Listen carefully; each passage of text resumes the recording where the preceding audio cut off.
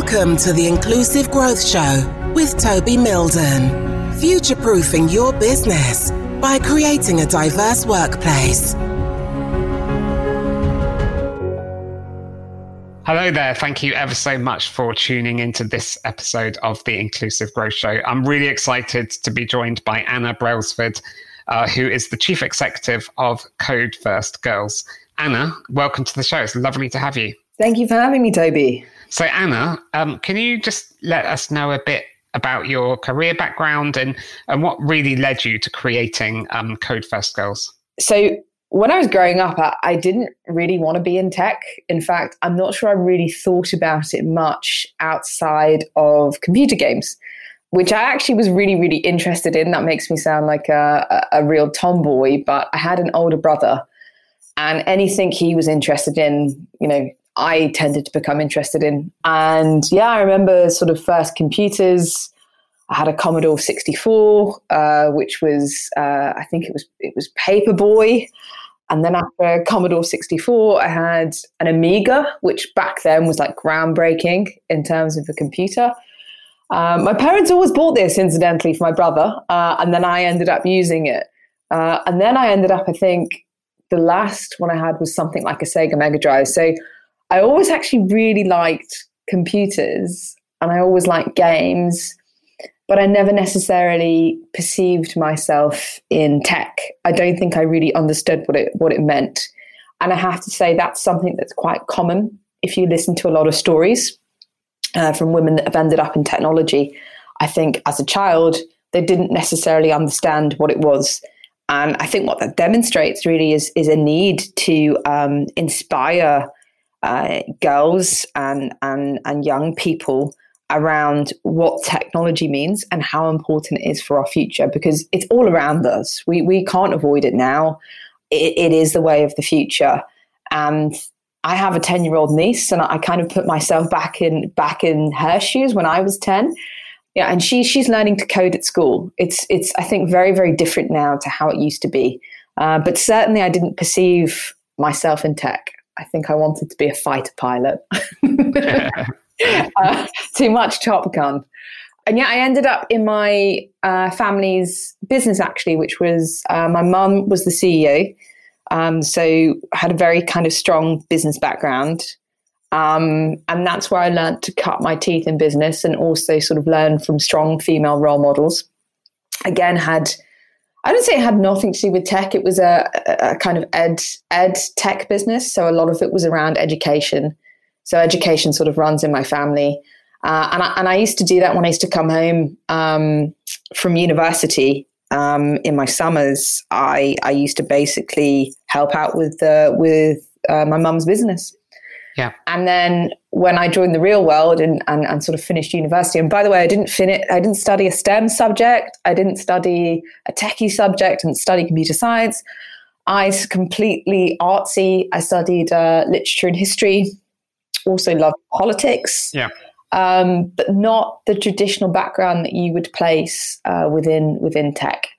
And I ended up joining educational consultancies and ed tech companies. And it was through that by the age, I think I was 26, I was headhunted for a role at lynda.com to be one of their directors. And that went on to be the first ed tech unicorn in the entire world in terms of its valuation. So we were valued at 1.5 billion, got bought by LinkedIn. I went over to LinkedIn. And then I've had sort of various plays since then, and it's brought me to Code First Girls. So I suppose what I'm saying, that very long explanation, is that I never intended to end up in tech, but there's many, many routes in, and I ended up in tech through educational technologies. And yeah, I do not have a coding background, but there is still room, I think, and it's very important to kind of highlight it's not just about coding. It's not just about those technical skills, but it's also about, creating future female leaders in the technology space as well. Yeah, absolutely. And like you say, there's so many routes into technology and so many roles as well, because before I set up my own diversity and inclusion consultancy, I worked in technology, but I was never a techie. Far from it. I couldn't string a bit of code together to save my life. So I was a project manager and worked in user experience and design. And it takes a whole team effort to create a piece of tech. So, well, I was included on this list recently. There's a lot of lists around women in technology. I don't know how they put these lists together. I actually really don't know. It's a bit of a mystery to me. But I was included on this list recently for like top 30 product managers, female product managers in Europe. I sort of looked at it and I was like, do I really deserve that place on that list? Like, what is product? And I don't sit there and like code product. I have created products in the past. I've created like different apps. And of course, I've created a lot of the products at Code First Girls. But I was sort of sitting there thinking, a product manager should be, in my opinion, someone that's like sort of creating the next fantastic bit of consumer software or the next greatest platform. I honestly looked at that list and thought, do I actually deserve that position on that list? And then I thought, well, maybe they're trying to widen the horizons a little bit around what, for example, product management means within the technology scene. And can it mean more than simply sort of coding or UX? Can it mean something more than that? Can it mean potentially building a business model around the product that actually enables other people into technology? Yeah, absolutely. So, Anna, what is Code First Girls and how have you grown since it was first established? So Code First Girls is one of the largest communities of female coders and technologists in the UK. We recently hit a milestone of teaching 20,000 women how to code. Just to put that into perspective for you, that is at the moment 3 times the level of the entire UK education system combined. Wow. In terms of the number of women that we're actually training. But there's many different women in our community. They're not just looking to become coders. A lot of women in our community are looking at sort of wider technology roles and inspiration as well that might not involve code. But in essence, what we're trying to do is to give women the skills and also the inspiration and the confidence, because that's really, really important in this space when there's hardly any, female role models. We're trying to give them that inspiration, confidence, and skill to basically join the industry. So we've sort of mapped out what is required and what skills are required and how we get women into jobs. And then we partner with organizations to actually get these women into roles. We have a sort of line of sight of where the roles are available. There are hardly, any women in these spaces, particularly around software and data science. And then we work with those companies to basically invest in the women's education so that we can start filling very, very difficult roles for the future. Brilliant. I mean, it is a challenging sector because this is how I started out in diversity and inclusion. I was working as a project manager in the BBC's technology department, and I was working with our chief operating officer, and he was concerned with the rest of the leadership team that within technology, we had a significant gender imbalance. So I think back then it was like 14% of the technology department was, made up of women. And the rest of the BBC was about 50-50 male, female. So the department was, really behind compared to other parts of the broadcaster. So I worked with the team to create our gender balance action plan. And that's how I started out working in this field. But, from the work that you do, why are we seeing this gender balance problem within the science and technology and engineering sectors? I think there's several threads to this answer, and I could probably talk all day about it. But predominantly, what we see is few women studying computer science. So around about 19% of computer science students are women.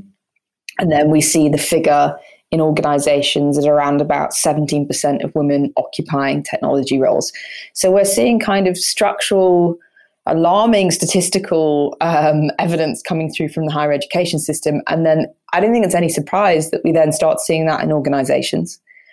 I also think that we have somewhat of an issue in this country with saying once you start on a certain path, that's kind of it for you. You know, like it's almost like you have to start picking certain subjects from a certain point in life. Otherwise, careers are barred to you. And I think that's a bit of a dangerous attitude, because the whole premise of Code First Girls were based on 50 university campuses in the UK and about 40 centres outside of universities. And we actively either supplement education at university, or we open the doors to women regardless of their degree disciplines or regardless of their educational backgrounds. So what that means, for example, is say you've got a humanities student, they can learn how to code and they can become a coder and go into technology. They don't have to do a computer science degree. So I think this sense of barrier, we create these barriers along the way for women to actually move in. And we have to show them that there's other ways, and that just because you've gone down one path, it doesn't necessarily mean that you're not capable of moving into technology. We just have to enable that. That's something I can really relate to, actually, because my friend that I went to university with, we both studied marketing together. She, up until now, she's spent all of her career working in marketing. And in the last couple of months, she's been to a kind of coding boot camp. And now she's switched careers. She's now working as a technologist within a kind of workplace automation AI software company. So yeah, she's done the career switch. I think it's true. Yeah, we have this kind of idea that when we leave university, we're on some sort of fixed, career path after that. But it's, we can take all sorts of twists and turns. I think that this career switcher element is really, really important. So particularly with COVID-19, what we're seeing is huge numbers of women that have been displaced by this crisis.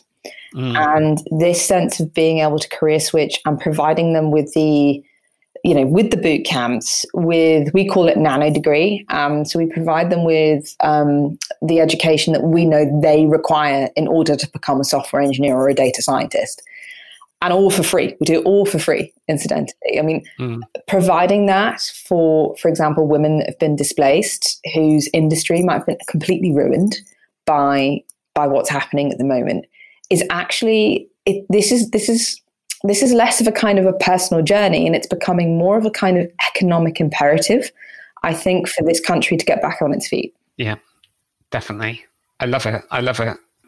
And so, what are some of the most important skills that you think people need to get into the tech industry? So perhaps it is somebody who's just left university that's thinking of their first role, or maybe it is somebody who is looking to do a career change, whether that's just because they fancy a change, or perhaps it's because they have been displaced because of the pandemic lately. But what are those skills?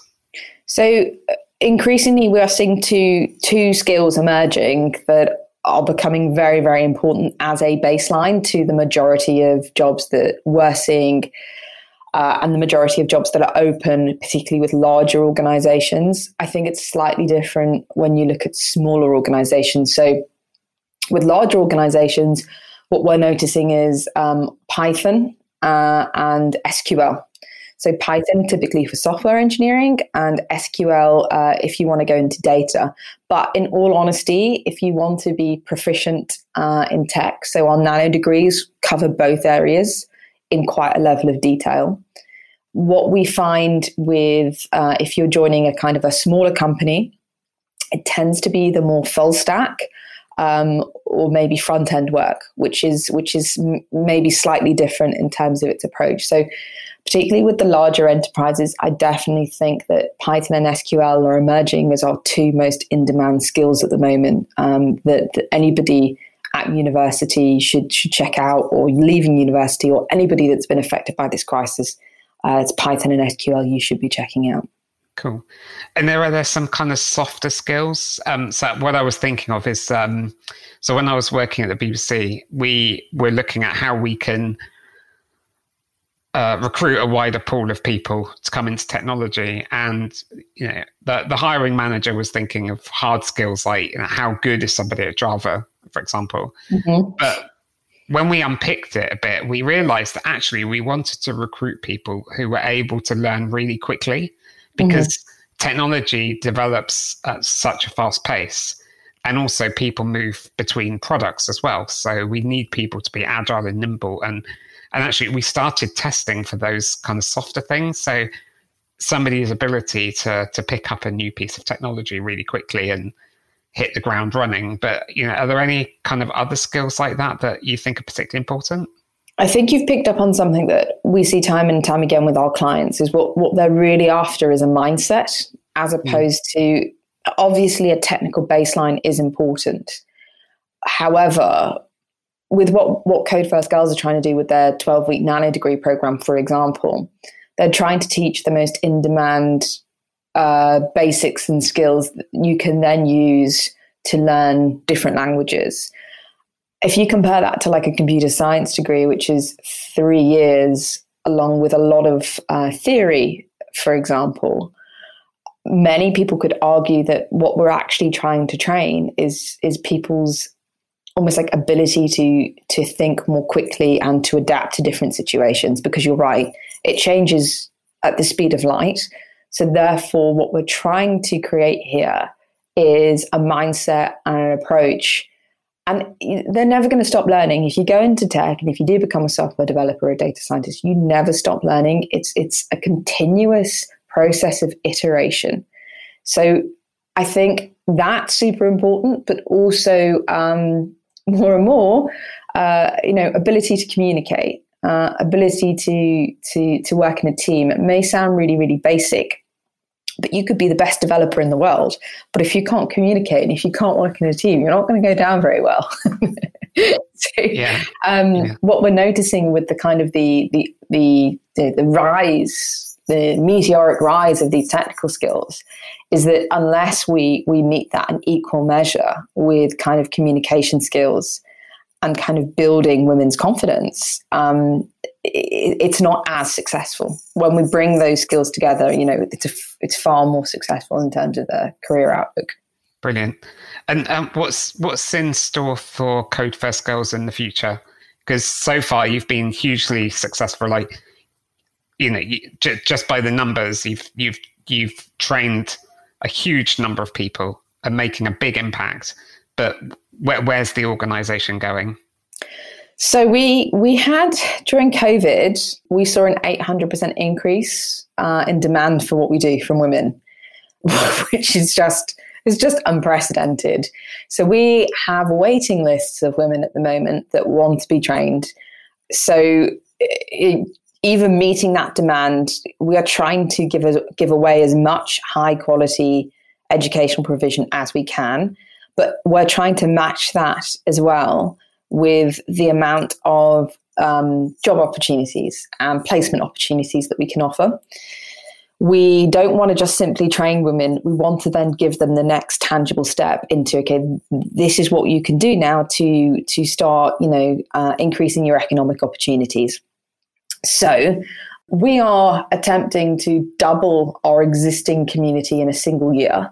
And from our maths, given the amount of demand, we think we can do that, especially with 100% sort of virtual training provision that we now have. So we're set to be hopefully 40,000 by the end of 2021. We don't like doing things by halves. And increasingly, our internal KPIs are about the extent to which we can get women into work, and we can get women into those very, very direct career paths. And that is a lot about our industry partners as well. So the extent to which our industry partners want to make it happen. And really what we're seeing is education and industry moving closer and closer together through an organization like Code First Girls. Brilliant.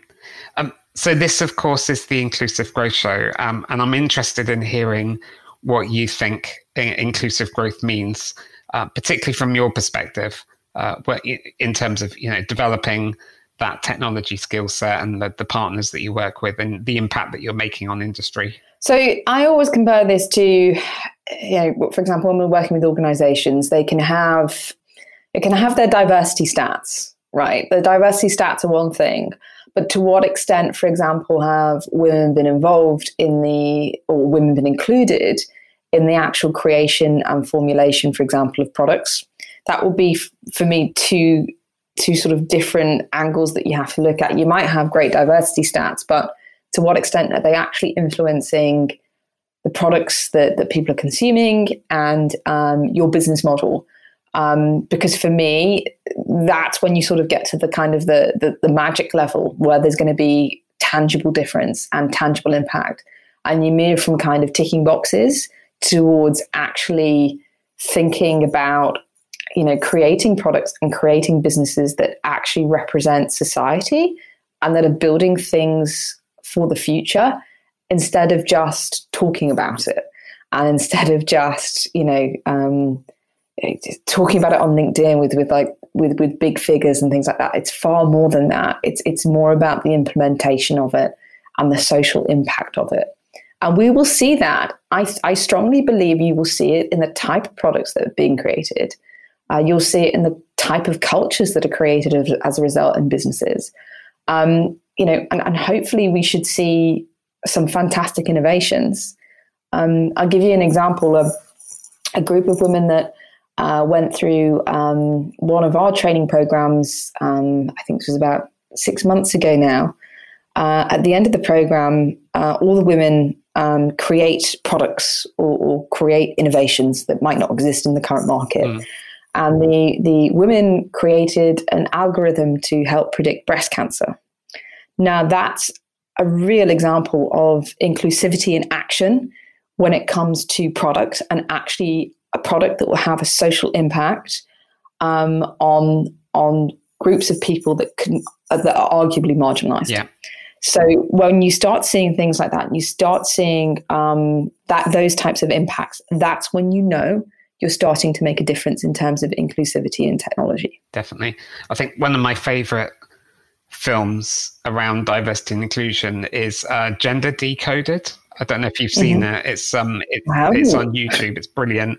It's kind of like it is a documentary that talks about how historically over time the tech industry has become a very male-dominated industry. But one of the stories that I always remember was about how disproportionately women were injured by airbags when they were first created in the 60s. And it was because it was created by an all-male engineering team.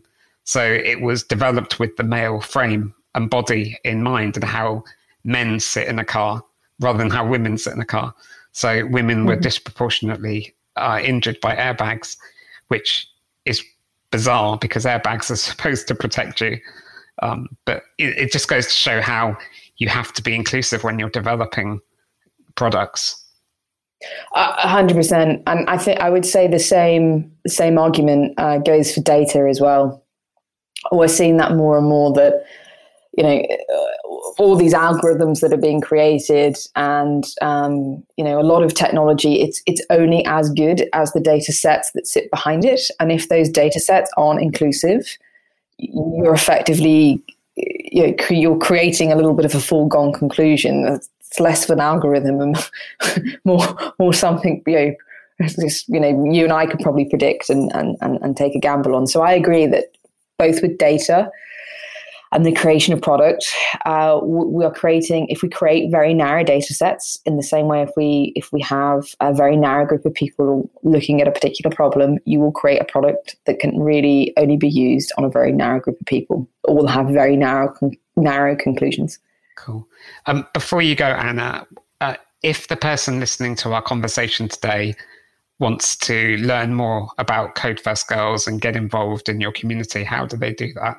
So please visit our website, codefirstgirls.org.uk. Also check us out on Twitter, LinkedIn, all the social channels. There are many layers of education that you can get involved in regardless of your age.